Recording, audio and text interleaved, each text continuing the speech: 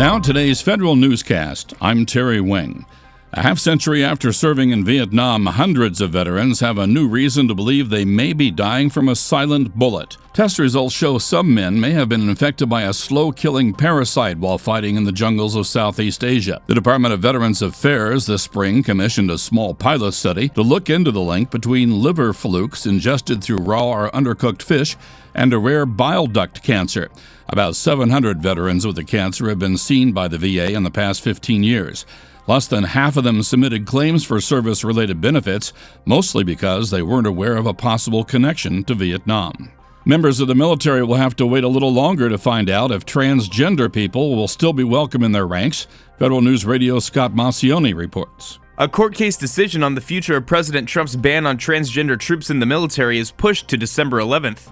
The ruling was originally supposed to come out yesterday. A district court has already filed an injunction on Trump's military transgender ban, effectively putting it on hold until the court comes out with this decision.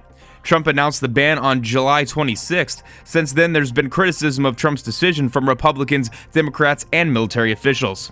I'm Scott Maucione. Despite a $600 billion budget, the Defense Department isn't great at managing money. A new report by the DoD Inspector General highlights fiscal management as one of the top 5 issues for the Pentagon in 2018. Other issues include cybersecurity, overseas operations, and ensuring ethical integrity. DoD has never been audited, the only federal agency that holds that distinction, but the Pentagon was required by law to be audit-ready by September 30th. Defense Secretary Jim Mattis said DoD will begin a full audit this fiscal year. The National Treasury Employees Union says the U.S. Court of Appeals for the Federal Circuit should review and reverse lower court decisions that denied 3 federal employees hearings on 3 separate adverse actions. The union says the employees missed deadlines to send court petitions because the court posted incorrect dates on its website. NTEU doesn't represent the employees but issued friend of the court briefs. 2 of the federal employees are whistleblowers. OPM gives the go-ahead for hiring IT specialists. More from Meredith Summers. The Office of Personnel Management authorizes agencies to hire people for IT modernization projects and the delivery of smarter information technology. The hiring authority is primarily focused on positions that will help with cloud architecture and migrating legacy systems to the cloud. Coding and programming language are also sought-after skills. The positions will work on projects funded for fiscal 2017 and 2018 budgets. I'm Meredith Summers.